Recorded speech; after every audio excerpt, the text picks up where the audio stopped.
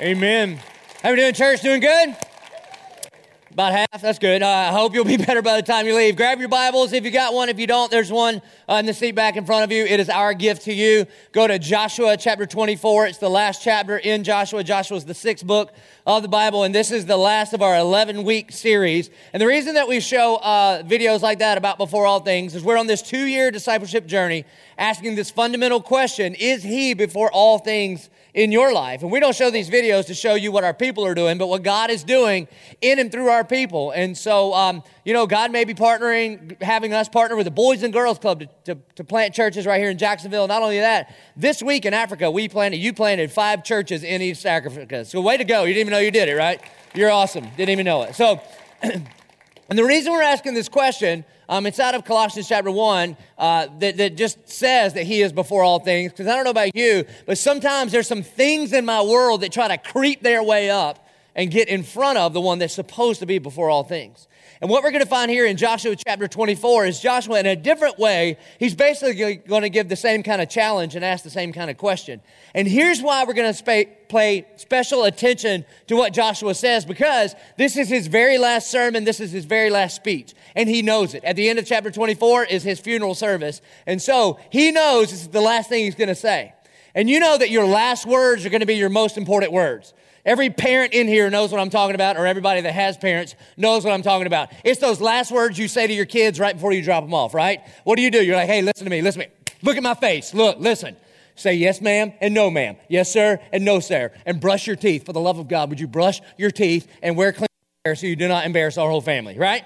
And then I always make sure that my children can hear this, and I look at the parents that I'm dropping them off with, and I say, and if they give you a hard time, then you wear them out. And my kids look at me like, oh, these random people are going to whip me? And the parents look at me that too. They're like, I'm not whipping your kids. To which I say, hey, listen, I whip yours all the time, so I just figured we was just, tit for tat. I wouldn't really do it, but then they won't ever leave their kids at my house. So this is what Joshua is doing. He's gathering the people of Israel together, and these are his very last words. And if you pick it up in chapter 24, verse 14, this is the end of his sermon or his speech, and he says, now, therefore. Now, anytime the Bible says therefore, you got to see what the therefore is there for. And what the therefore is there for is through all of chapter 23 and the first 13 verses of chapter 24, essentially what Joshua does is he recounts the faithfulness of God throughout the history of the nation of Israel. He takes them all the way back to Abram, and he's like, there was a man named Abram, which means father, and God called him to leave the Ur of Chaldees and to go into a land that He would show him, that He would promise him. And He gave him this promise that he would have a son, but he was like 80 years old when he got that promise. And He said that one day, Abram, I'm going to change your name to Abraham, which means the father of many nations, and you're going to have so many kids that they're going to outnumber the stars in the sky or the sand on the seashore. That was the promise that He gave him. And by faith, Abraham left his homeland and went to the promised land. And Abraham put his faith in God, and God counted his faith as righteousness, and Abraham became a friend of God. And Abraham gets this gift, this promised son named Isaac. And by faith, Abraham takes Isaac up onto a mountain, and he's willing to give back to God the promise that God had given him. And then God steps in and says, no, do not sacrifice your son. In about 2,000 years, we'll use mine. And instead, He gives him a ram to be sacrificed instead of his son. And then Isaac has 2 sons, Jacob and Esau. Jacob means deceiver one or deceitful one. And then one night, Jacob has this wrestling match with God, and God changes his name to Israel, which means wrestles with God. And then Israel has a bunch of kids. They can't stop. They got 12. And the youngest one's named Joseph. And the youngest one, Joseph, he's kind of full of himself. He wears this coat of many colors and talks about how awesome he is. His brothers beat him up and sell him into slavery. He ends up in Egypt, and then God elevates him from a slave boy in Egypt to like senior VP over all of Egypt. Then this famine hits the entire world, and all of Israel's family, they all end up in Egypt. And then God was preserving the nation of Israel, and they're there for hundreds of years. And then they end up being a slave nation in Egypt. Then one day, God picks, of all the people in the entire world, He picks this kid who was a murderer and on a run for his life, and he's just kind of wandering out in the desert, and he bumps into God there in the form of this burning bush. And this burning bush, God says, Moses, I want you to go to Pharaoh, the most powerful man in the entire world, and you tell him that you have a message for me, and the message is, it's time to let my people go. And Moses said, who should I say sent me? And he says, you tell him that Yahweh, I am that I am, has sent you. And so sure enough, Moses goes eyeball to eyeball with the most powerful man in the universe up to that point, and says, God says it's time to let his people go. And at first, Pharaoh's like, no way. And then God sends 10 plagues, plague after plague after plague. And each one of the individual plagues are just to squish all the little g gods that live there in Egypt. Then finally on the 10th plague, the granddaddy of them all, God says to Moses, you tell our people to go get a perfect spotless lamb and shed his blood. And you take the blood of that lamb and you put it on the doorpost of a home. And the angel of death is going to pass over. And he's going to take the firstborn of everybody, of every animal and of every man, except for those who have the blood of the lamb on the doorpost of their home. He will pass over those homes. And sure enough, Moses does it. And so there's weeping and wailing all throughout Egypt. And then Pharaoh comes along and says, all right, get your people out of here. And so Moses and about 2 million Jews, they head towards the Red Sea. And then they get face to face with the Red Sea. And then Pharaoh changes his mind, and he sends Pharaoh's army after the people to squish them, to crush them. And then God says, take heart, do not be afraid, for the Lord will fight for you. And so as Moses lifts his hands, then the Red Sea parts, and the children of Israel walk across the Red Sea on dry ground. And remember, Joshua is telling them this. He's saying, hey, these are our people. You see, God is who he says he is, and he always keeps his promises. And then God takes Moses and he takes him up to Mount Sinai, and he gives him the 10 commandments there. He says, Moses, y'all are going to be my people, and I am going to be your God. And he gives us these 10 commandments to be both a map and a mirror. A map to show us how we should navigate life, and a mirror to let us know that we cannot do it on our own. And since we can't do it on our own, Leviticus 16, God institutes this substitutionary atoning sacrificial system. He puts a tabernacle right in the middle of town. And one time a year, the high priest is going to go into the Holy of Holies, this place that represents the very presence of God. And that high priest is going to shed the blood of a spotless lamb. He's going to sprinkle it on the Ark of the Covenant or on our broken laws to cover over our sin for 1 year. And then Joshua says, and that generation, because they were grumbling and complaining, God let that generation die off. And then one day he came to me and he said, Joshua, be strong and courageous. Do not tremble or be afraid, for the Lord your God is with you. And you are going to take the people of God and you're going to go into the promised land that I promised your fathers, Abraham and Isaac and Jacob. And sure enough, the pastors, the Levites, they picked up that Ark of the Covenant and they headed right towards the Jordan. And when they put their toes into the Jordan, God's hand moved and it split the waters. And the people walked on dry land into the promised land. And they began to live in houses that they did not build.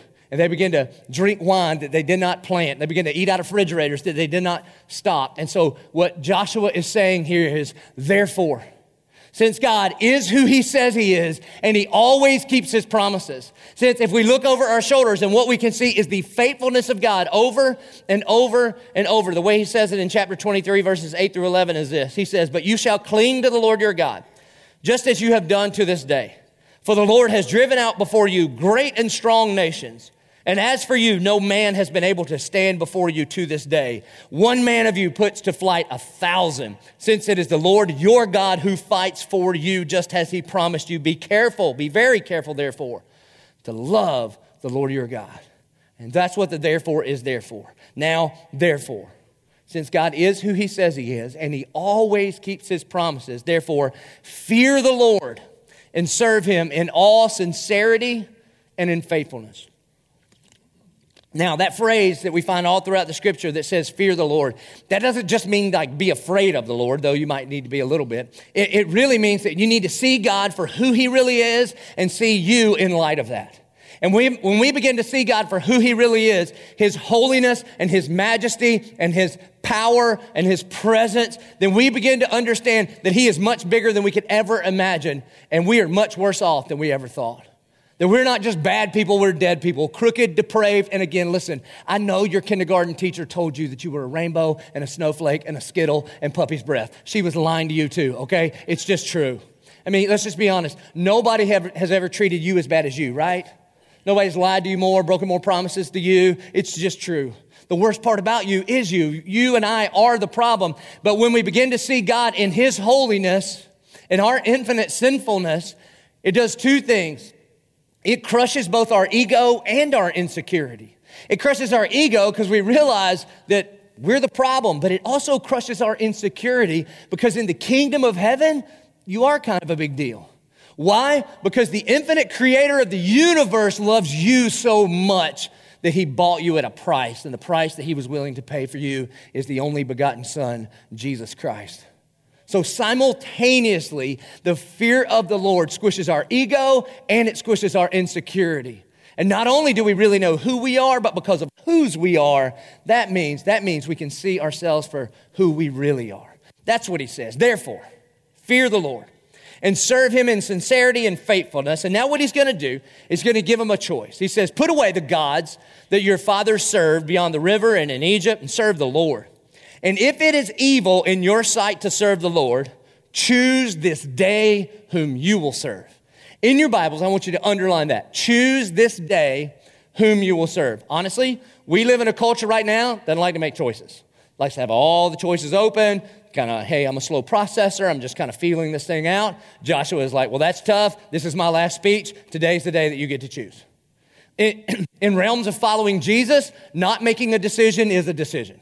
And so Joshua would say, choose this day whom you're going to serve, whether the gods your fathers served in the region beyond the river or the gods of the Amorites in whose land you dwell. And then in a minute, he's going to give them the other choice, or you can serve the Lord. And so what I want to say to you today is this. You have a decision to make. Today, there's a line in the sand, and you and I have a decision to make. You get to choose this day whom you are going to serve. Now, in that day, there were a lot of idols in people's homes and lives, and they literally were like little carved images that you would put in your house. And though you and I probably don't have little carved images in our lives that we bow down to, every single one of us have a tendency to worship at the altar of something that is not God. John Calvin said that you and I are idol-making factories, and that's just true. Like, I don't know about you, but if you're honest, and I know this is church, no place for that, but if you're honest, you know that there are these things that compete for the most important part of your life. And the reality is that in the throne room of your heart, there is one throne, and only one thing can sit on that throne. And an idol these days, an idol is anything temporary that we treat as ultimate. An idol is anything made by the Creator that we treat like it is the Creator instead of creation. And the crazy thing is sometimes those idols can actually be good things, not negative things in our life. Sometimes the idols in our life can actually be gifts from God, and we treat those gifts from God like they are our God. Like, can we just say this? Children make a terrible idol.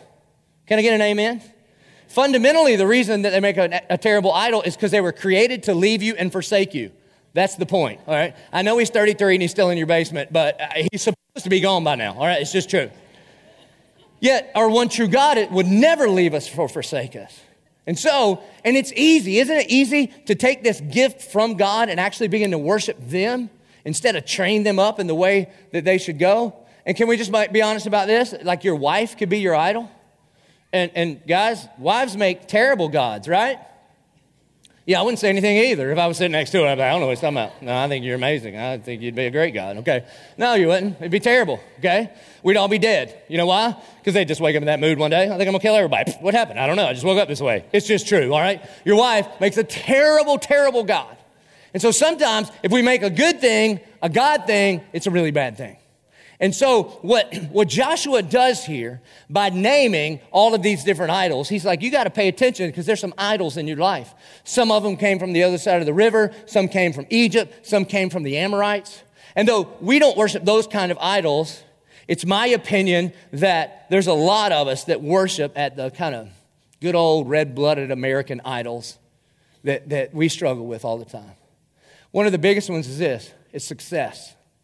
There's a whole lot of us in the room, me included, and we worship at the altar of success. Now, if that's you and me, because it is, it's because it's ingrained in us to be successful. From the earliest days, I mean from kindergarten, you know what we're trained to do? To be the best, to be top of our class. I mean, I have a kindergartner and we have class rank and homework, right? Why? So that you can get into the right elementary school. Why? So that you can get to the right middle school. Why? So that you can get into the right high school, whether it's private or magnet or the college prep track. Why? So that you can go to college and get a good degree. Why? So you can go to grad school and get another degree. Why? So you can move back in with your parents for a while so you can figure out what that $50,000 is worth, all right? Why? So that you can go get a job, a good job. Why? So that you can make a whole bunch of money. Why? To buy a whole bunch of stuff to impress a bunch of people that you don't even know. Why? And it's usually about that point where people start going, uh-oh. It's usually about my age. I'm 42 years old. I know it's a shocker to you. Okay, I know I look much younger, but I am. And it's usually at that point when you stop graduating from stuff, which is crazy, is it not? Have you been to a third grade graduation? Okay. I remember when Gretchen called me, you need to take Friday off from work and come to third grade graduation. I'm like, babe, that is not graduation. You're not graduating, you're just going to fourth grade. Now, where I'm from, Dillon, South Carolina, sometimes it actually is the graduation. You know, all right, we're done with this. Back to the farm. All right, but we want to try to nail all 12 if we can with our kids here. So, but when you kind of hit that cruising altitude and there is no more graduation, a lot of people stop, begin to scratch their head and begin to think, is this it? I mean, so why am I working so hard to buy a bunch of stuff that it's just going to end up in Hope's closet anyway? It's just true, is it not? Did you know, man, I don't care how successful you are, all the stuff you have is going to end in a garage sale. Unless you're really loaded, it's an estate sale. It's the same thing. One just has drinks. That's the only difference. And you know what a shame it is that you spend your entire life like a greyhound on the greyhound track. You ever been to the greyhound races? I know nobody ever goes, but somehow they have money to build those huge buildings, all right? And here's what happened. Their entire life, the greyhound chases that fake rabbit named Rusty. It's not even real. It's not even a real rabbit. They spend all of their days chasing after an illusion. It's not even real. And you look at that and you're like, what a dumb dog. And every Monday, man, that alarm goes off and we would lose our mind to chase after something that's not even real. I don't know. It may be worse to sink your teeth into it and then realize you've been duped. You spend every day for the rest of your life being successful. Get to the top of the ladder and realize it's against the wrong wall. Now, I'm not saying don't be successful. Just define success the way God defines success. The way the Bible would define success is not accomplishment. It's obedience. So you leverage whatever success that God has afforded you, and you leverage that success for significance and obedience to what God has called you to do. That's what that video about Paul Martinez was about. I mean, he did not become the CEO of anything by being lazy and just sitting back and saying, I'm not going to do anything. No, he worked like crazy. The Bible says from the days of John the Baptist until today, the kingdom of heaven has been forcefully advancing and forceful men and women take hold of it. But what we do is that we just aim our sights to what God says he has called us to do instead of at what our world has sold us. You see, success, again, it's not about accomplishment or activity. It's about obedience and identity. That means good godly work does not mean everybody quits their job and comes to work here. Absolutely not. That you go out and this next week you work on purpose and you work for significance and you work on mission and you be obedient to what God has called you to do and not just chase after whatever this world says. So choose for this day whom you will serve. You're going to serve success or you're going to serve the Savior. And one tightly adjacent to that is a lot of us worship at the idol of stuff. Stuff. Now, around here, what we lovingly call that the cul-de-sac of stupidity. And I don't mean that stuff is stupid. I mean worshiping your stuff is stupid. And here's why it's stupid. Because Paul says to Timothy in 1 Timothy chapter 6, he says, Timothy, command those who are rich. In other words, when you're preaching to rich people, remind them this. Command those who are rich in this present age not to be haughty or to put their hope in the instability of money. And you know what so many of us do? We actually put our hope in stuff as if that stuff is going to do something for us that the last set of stuff could not do for us. And every single time we do that, it's another lap in the cul-de-sac. You see, a cul-de-sac doesn't go anywhere. Now, again, we all love stuff. Some of us love stuff we live in. Some of us love stuff we drive. Some of us love stuff we wear. Some of us love stuff that floats. I mean, we all love stuff. And I'm okay with stuff. Look, God is a good dad. He loves to give good stuff to his kids as long as we don't worship that stuff, but we worship the giver of the stuff. And the moment we begin to put our hope there, it's an idol that will always let you down. Have you ever bought a new car or a new-to-you car? Can we just be honest? For a little while, it feels awesome. It's okay to say. You get it. I mean, I got a truck one time, and I'm riding off in my truck, and I'm like, I feel like a better man in this truck. And you're just riding around, take the long way home. You're just riding around. Now, the crazy thing is you can't even see yourself in it, so I don't know why we care what it looks like. You're just finding shiny things to drive by to see if you can see yourself real quick, all right? It's ridiculous. But how long does it take? And then it's just your truck. You got French fries in it and door dings in it. And at first, you would park on the other side of the other side of the other side of the mall so it didn't get dinged up. Now, whatever, you don't care because it's just your truck. The problem is when that idea hits you, like, you know what I need? I need a new truck. Because that's what I'm missing. Welcome to another lap in the cul-de-sac of stupidity. It is an idol that can never, ever, ever satisfy you. Every time you've ever walked into a dressing room, you have participated in this. You know how it goes, right? And I would just say ladies, but it's just not true. Men, it's you too. You walk into the dressing room and you look at yourself and you're like, how dare you terrible clothes do this to my look?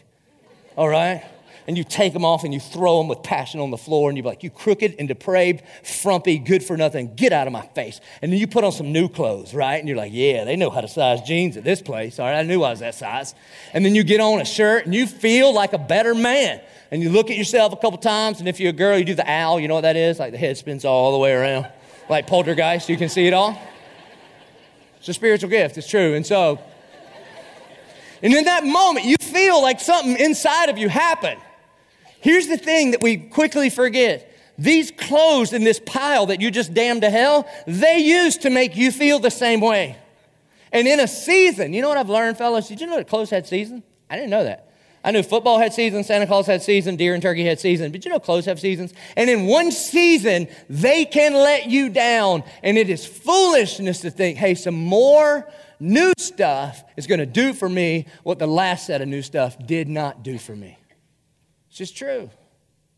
Let me really get under your skin. Republicans, look at me real quick, okay? Everybody, all the Republicans in the house, all right? I imagine there's a couple.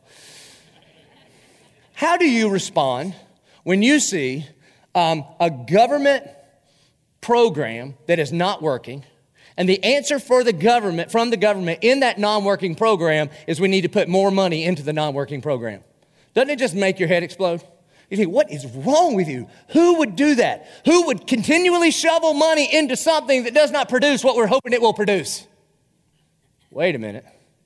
I think every single one of us, when we worship at the idol of stuff, it will not do for you what it promises it will do for you. And so what Jesus calls us to do is to step out of the cul-de-sac of stupidity. You see, now, I'm not the fun police. In fact, is that when we begin to see this thing rightly, when we begin to not worship the gifts from God, but see every gift as a gift from a good dad that loves his kids, it stirs in us not a worship of that thing, but a worship of the giver of that thing. I'll say it this way. A Christian steak tastes better than a non-Christian steak. You don't know that, do you? You see, if you're not a believer in Jesus, if you don't have this understanding that he's a good dad and he loves his kids, and you eat a good steak, then all you can do is enjoy the steak, and your enjoyment terminates at the steak. But if you walk with Jesus, you understand that God is a good dad and he gives good gifts to his kids. And when you cut into that bone-in ribeye cooked medium rare the way Jesus would have us eat it, then you can say, bless the Lord, O my soul, and all that is within me, bless his holy name. And it stirs in us worship of a good dad who would invent the bone-in ribeye so his kids could enjoy dinner. Amen? Amen. So choose for this day. Choose for this day. You're going to follow after God of stuff, or are you going to follow after your Savior? Now, the most common and complex idol of our time is this. It's the idol of self. It's the idol of self. And here's how I know it's most popular, because you go into any kind of Christian bookstore, or any bookstore at all, and the largest section in the entire store is the self-help section. And so there are a lot of us that worship at the idol of self-improvement. Self-improvement. And here's what you think. You think, if I could just be a better version of me, then all my dreams will be fulfilled. And here's how you know that's a lie, okay? We're a couple of weeks away from April. How's that New Year's resolution working out for you?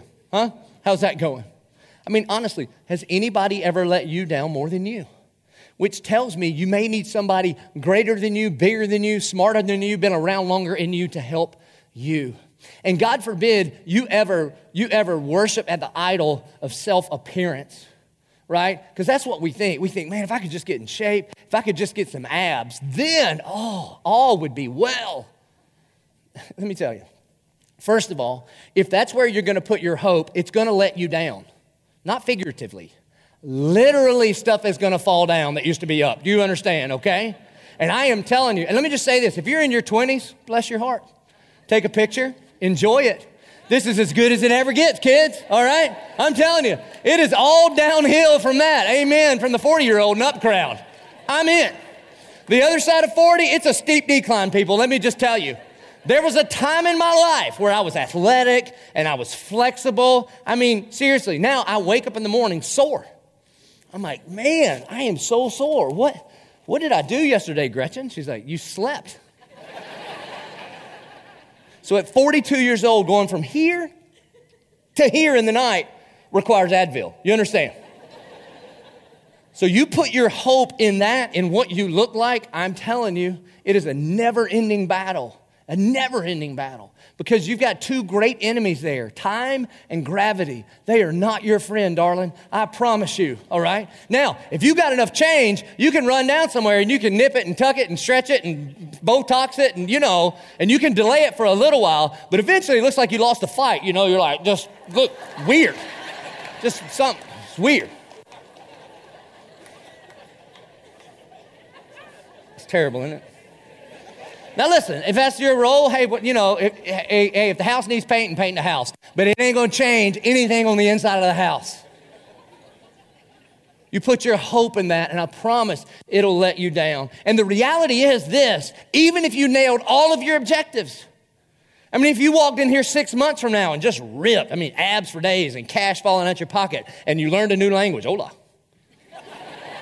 And you were the best version of you've ever hit, then guess what? There's still something missing in here.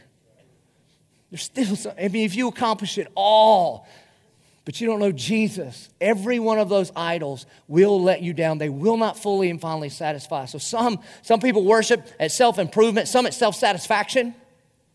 And that just is this. Your appetites or your feeling are your God. You say, you ain't the boss of me. I'm going to do what I want with who I want when I want. If it feels good to me, I'm going to do it. Let me tell you the problem with an appetite. You cannot trust your appetites. They will always mislead you. They will always trick you. Your appetite has a very short vocabulary. Now and more. That's all your appetite will tell you. And if you begin to go down that road, let me just tell you, it leads somewhere where you do not want to go. And the thing that we think is going to happen, you say, man, if I just feed this appetite a little bit, I will be fully and finally satisfied. You see, self-satisfaction in the beginning is satisfying, is it not? But you know what happens when you feed an appetite? It doesn't quench the appetite. The appetite grows bigger and bigger and bigger. Remember Thanksgiving? Remember about an hour after Thanksgiving meal? You're sitting back in yoga pants, or either you got buttons flying all over the room, and you think, I'm not going to eat for a week. And by the Detroit halftime, you're in the refrigerator just eating turkey sandwiches. Why? Because when you feed that appetite, it grows bigger and bigger and bigger and bigger. And so if you go down this self-satisfaction path, it leads somewhere where you don't want to go. I remember when I was in student ministry, I did youth ministry for 15 years. And I had a kid who was 17 years old. I think he was a junior in high school. He had decided to wait until he was married to have sex. And he was just lamenting over that with me in my office. And he says, Pastor Joby, I just feel like if I could just do it one time, then I would have that out of my system. And I was like, am I being punked? What? Oh, you really think that? No. That is not how it works at all. And you see, the enemy's mission statement is in the Bible. He comes to kill, steal, and destroy. And the idol of self-satisfaction baits you down a road and then blames you for getting to the end of that road. You find any person that's coming out of an addiction, And there are a lot here at 1122. And the reason you come here to 1122 is because the cross has outed us all. Every single one of us are addicted to something. The only difference between you and us is you have admitted it. And this is a safe place for you. And you can get up and get on your feet because Jesus came out of that grave. You are welcome in this place. Amen. But you find somebody that's serious about coming out of an addiction. And what they will say is, in the beginning, it was fun. I mean, it was really fun. You know what the crazy thing about temptation is? It's tempting. You should write that down. I'm still waiting for somebody to be, oh, thank you, Sensei, for your wise words. It is true. The beginning of that is fun. I mean, people are like, drink this, man, drink this, drink this, drink. You know what happens if you drink this? You'll get in shape, learn to play volleyball, you have a bunch of friends on the beach. That's what the commercials say. And then you're like, yeah, drink this, I got this, I got this, I got this. And then after a little while, it's got you. And you think, uh-oh, I don't got this. And it could be a prescription, or it could be alcohol. It could be any kind of chemical. It could be a pornography addiction. It could be any kind of addiction started out this way. This is not a big deal, man. You're the boss of you. You do what you want, with who you want, when you want. And then you start walking down that road for a little while, and you think, I got this. And then one day you realize it's got you. And the enemy wants you to worship at that idol of self-satisfaction so that it can lead you to a place of bondage. So the question is, choose for this day whom you will serve. You're going to serve our Savior or self-satisfaction. Now, there's another self that we serve too sometimes. It's an idol. It's self-righteousness or religion. And religion is really just self-improvement with a robe and a hymnal. Religion is, no, I'm going to be a better version of me. I'm not just going to work out and learn a new language, but I'm just going to, go to the holy man down at the church, and whatever list he says, do these things and don't do these things, I am going to prove my worth to God by being a good Christian. You realize there is no such thing as a good Christian? And if you grew up in and around Jacksonville, you've had some kind of experience where you went to a place and they said to you, this is what good Christians do and this is what good Christians don't do. And let's just be honest, it's exhausting. The list I grew up with is good Christians don't drink, smoke, or chew, go with girls who do. That was our list. They were my favorite girls, so it was very problematic, okay? And in Dillon, they all chewed, so we were in trouble. The prom queen was like, how y'all doing? All right, that's just how it was. And I literally believe, we were taught this, okay, that if Jesus came back and you were in a rated R movie, you were left behind. That was it. That's what we thought. I can remember standing outside of Terminator 2 going, now, how long is this movie? I mean, 2 hours? An hour I'll risk, but 2 hours I might get hung up in the theater. You understand? When he comes back. And then, you know what really blew our mind? A rated R movie about the crucifixion of Jesus came out. What do you do? What do you do? It's exhausting. Around here, we call that beach ball theology. If you think the Christian life is about sin management, it's going to wear you out and you don't understand the gospel. It's like holding a beach ball under the water. You see, you can do it for a little while, but depending on your arm strength, the size of the waves that day, and how much sunscreen is on your hands, that's how long you can hold it under the water. And when you do finally, when it breaks free, it never comes up easy. It always comes up in a fury. And anybody that thinks Christianity is sin management, let me just grab my sin and by my own power, hold them down. It is exhausting, and you are declaring yourself righteous. It is not about your activity. It's about Christ's activity on the cross. You see, the answer to the beach ball theology is Jesus on the cross. When he died on the cross and says, it is finished, it counted for you. That means he walks by with a pocket knife and sticks your beach ball, and all the air comes out of it. Then you just look kind of silly trying to hold this thing down when Jesus has taken all the power out of it. So choose for this day. Choose for this day whom you will serve. You're going to serve yourself, or you're going to serve the Savior. So some of us worship success and some stuff and some self. Here's one growing in popularity these days. Some of us worship status. Status. And here's how I know. Because a bunch of you have checked your Facebook status 4 times since I started preaching. Because it matters so much what everybody thinks about you. And here's what you do when you worship status. You take the keys to your contentment and you just hand them out to a bunch of broken people. And you say, when you all think rightly about me, then and only then will I be happy and content. And that is a miserable way to live. The moment you hand the keys of contentment to anyone other than our Lord and Savior and Creator, Jesus Christ, let the pretend game and the performance trap begin. And the problem is, I'm telling you, the problem when we compare ourselves to what everybody else's social media world looks like, is you're comparing your B-roll to their highlight reel.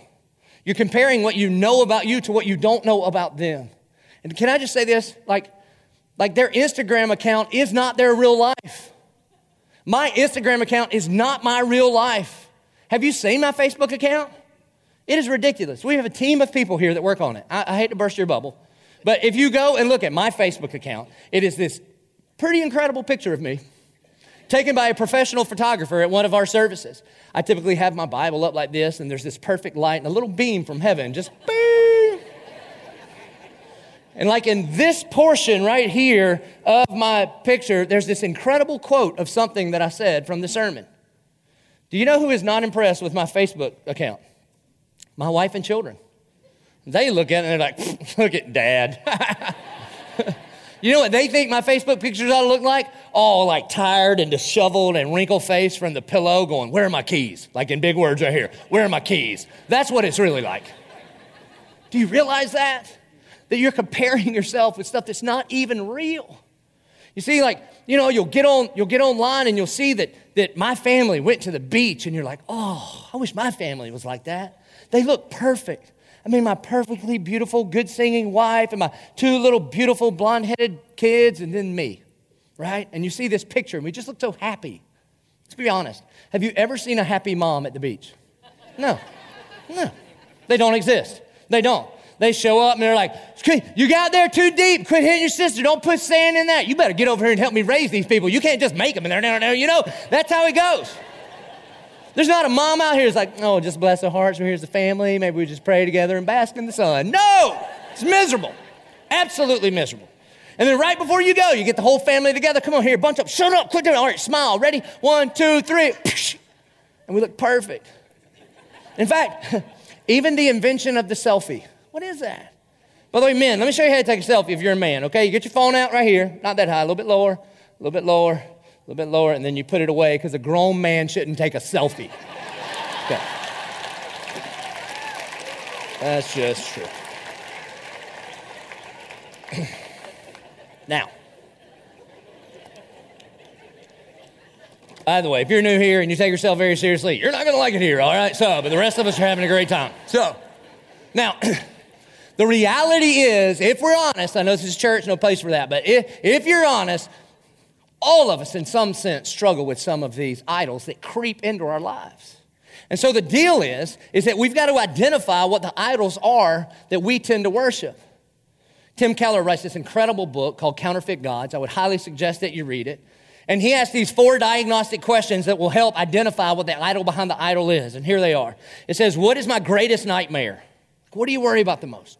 The second one, how do I comfort myself? I mean, do you run to the loving arms of your Heavenly Father, or do you run to a website or a relationship and he ain't your husband, or a website or to a prescription bottle, but your name is not on the label? I mean, how do you comfort yourself? Where does pride begin to creep into your life? I mean, what are you proud of? And you know what, on this one can be a really good thing. Do you know what an idol in my life can be very quickly? You. What you think about me can matter too much. And I consistently have to lay that one down at the feet of the cross and say, Jesus, I just got to be the mailman. I didn't write it. I just deliver it. And if they don't like it and send me an email, I'll forward it on to you. I have to consistently do that. Or it could be your family or your work or some great success. So what do you worry about? How do you comfort yourself? Where is pride creeping in? And last of all, what do you expect out of life?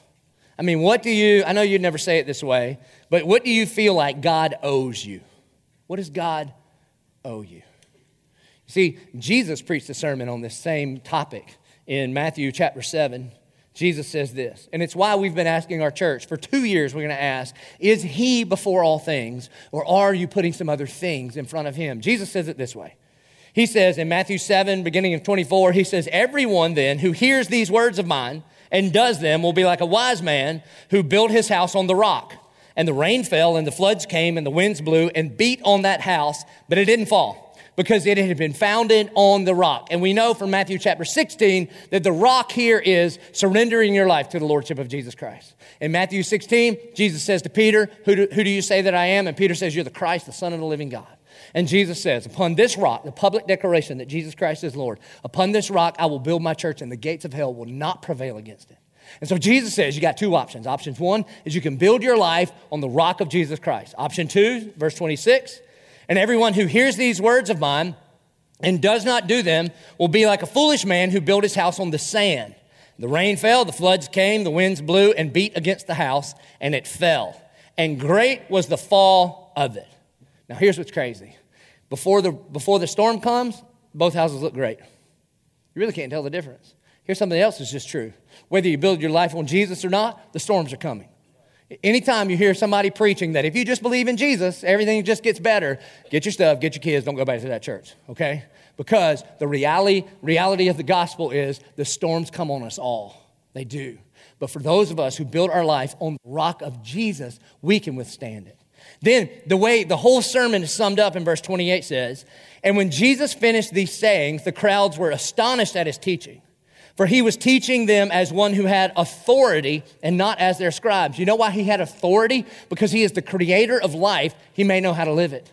And what he is saying is the engine to the human condition, the fuel for that engine is Jesus himself. And you put anything else in the fuel tank and it might get you by for a little while, but eventually you start to sputter and it starts to rot from the inside out, not the outside in. And so here's the reality of an idol. Is that our idols cannot be tamed. They can only be toppled. And a lot of times what we try to do as Christians is we actually try to tame our idols. We think, I got this, and you don't got this. It is there to kill, steal, and destroy you. Do you ever see these news events? They come out every year. There's some idiot that tried to tame a wild animal, and the animal eats their face off. Every year. Right? Tonight at 4 o'clock, jaguar eats a woman's face off. And then the neighbor's like, I'm so surprised. The jaguar cuddles was so sweet. It's a jaguar. That's what they do. It's a missile with teeth and claws. That's just what they're built to do. Sin is the same way. You cannot tame that kind of idol. Eventually, it will eat your face off. It will turn on you because that's what it was created to do. A jaguar is an apex predator. It just pounces and kills stuff, okay? I mean, you put a plate of Dick's wings here in front of me right now. They might make it through the service, but eventually I'm going to pounce on them and I win because that's what I was created to do. You cannot tame it. You can only topple it. The way the Puritans would say it is this, much more eloquently than I do, but the Puritans would say the only way to dislodge something from your heart that you see as beautiful is you replace it with something infinitely more beautiful. It's kind of the point of one of the points of Romeo and Juliet. I mean, it's basically what Shakespeare was teaching us.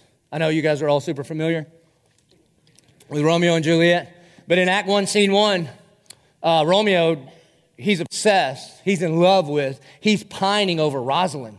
I mean, if you read through it, he just can't stop talking about Rosalind, how beautiful Rosalind is, to the point where his boys get over it, and they're like, bro, get over Rosalind. She's not that awesome. Go to this party with us. There's a lot hotter chicks at this party than Rosalind. Very loose interpretation of Shakespeare, but that's Act 1. And then the one scene that everybody knows, right, is that Romeo lays eyes on Juliet. She's up on the balcony. He's down on the ground. And he says, but soft, what light through yonder window breaks? It is the east, and Juliet is the sun. Arise, fair sun, and kill this envious moon. That's Rosalind. That's what he thinks of her now.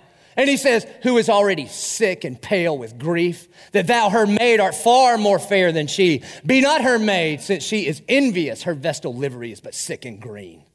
Here's what he's saying. He's like, Rosalind, compared to you, Juliet, is like a gallbladder gone bad. That's what he says. Now, if you grew up Baptist, you're recovering Baptist, here's the way we used to sing it. Turn your eyes upon Jesus. Look full into his wonderful face, and the things of earth grow strangely dim in the light of his glory and grace. You see, the point here in Choose for This Day, whom you will serve, is not about sin management. It's not stop doing bad stuff. It's that you fall more and more and more with Jesus. You fall in love with Jesus. You get your eyes on him. You say, it is the east, and arise. Jesus is the sun. And compared to Jesus, everything else this world has to offer, it's nothing. And so this is Joshua's sermon. He says, choose this day who you will serve. And if you're going to serve those other gods, then go for it. Then he goes on to say, but as for me and my house, we'll serve the Lord. He goes, as far as me and my house, you see, Joshua knew what it was like to stand up and act like a man. He said, as far as me and my house, we're not going to do our house the way the rest of this world does house. And he says, as head of my house, I'm not going to dress myself like a king. I'm going to dress myself like a servant. And I'm going to love my wife like Christ loved the church. And I'm not going to lord fear and domination over my children, but I'm going to train them up in the way we should go. And I'm going to stand at the front door of my house and say, not in my house. No. The filth of this world is not going to enter here through these TV screens. Absolutely not. And as for me and my house, we're going to serve the Lord. Because we see what this world has to offer, and Jesus is just better. Now, at this point, all the people are listening. We're on verse 16. All the people are listening, and they're like, okay, great sermon, Joshua, great sermon. You're right, we'll pick Jesus. This is what they say, 16. And the people answered, far be it from us that we should forsake the Lord to serve other gods. And then when you get down to verse 18, they end their little spiel with this. Therefore, we also will serve the Lord, for he is our God. And then the way Joshua answers is really, it'll kind of throw you off at first. Joshua answers this way, 19. But Joshua said to the people, you are not able to serve the Lord, for he is a holy God. In other words, Joshua says, it doesn't work that way. To which the people are probably like, what are you talking about? You just did this entire hour sermon on choose for this day whom you will serve. You made a compelling argument as to why we should not serve the idols of this world. So we picked Jesus. And here's what Joshua is saying. If you're just going to try harder, it just won't work. So let's be honest. How many of you have done the try harder method? The God is good. You are bad. Try harder. See you next week. It just doesn't work. And then what begins to happen is your entire life is about remorse and resolution. And what that means is that we're trying to please God by our own activity, and that will never, ever, ever work. It is not about our activity. It is about our identity in Christ. And our identity in Christ is found in the activity of Jesus on the cross, that God made him who was without sin to be sin for us, that we would be made his righteousness. And that's why Joshua says, hey, listen, it's not try harder. And then when you get down to verse 23, he says it this way. He says, all right, so put away the foreign gods that are among you and incline your heart to the Lord, the God of Israel. See, now we're talking. He said this is a heart issue. This is about what you do with your heart, that you surrender your heart to the Lordship of Christ, not just work on your external activity. I've told you this a million times before. Christianity is not an outside-in thing. It's an inside-out thing. Like sitting in church doesn't make you a Christian anymore, and sticking your head in the oven makes you a biscuit. That is not how it works. It has to start from within here. And so he says it's a heart issue. Incline your heart to the Lord. Jesus would say in John chapter 15, draw near to me. He says, abide in me. Stay close to me. This is about a heart relationship with you and God. Because he's a good dad. And he says, choose for this day whom you're going to serve. And if you get to that place where you say, okay, yeah, I want to serve God. How would I do that? Here's how you do it. You surrender to him.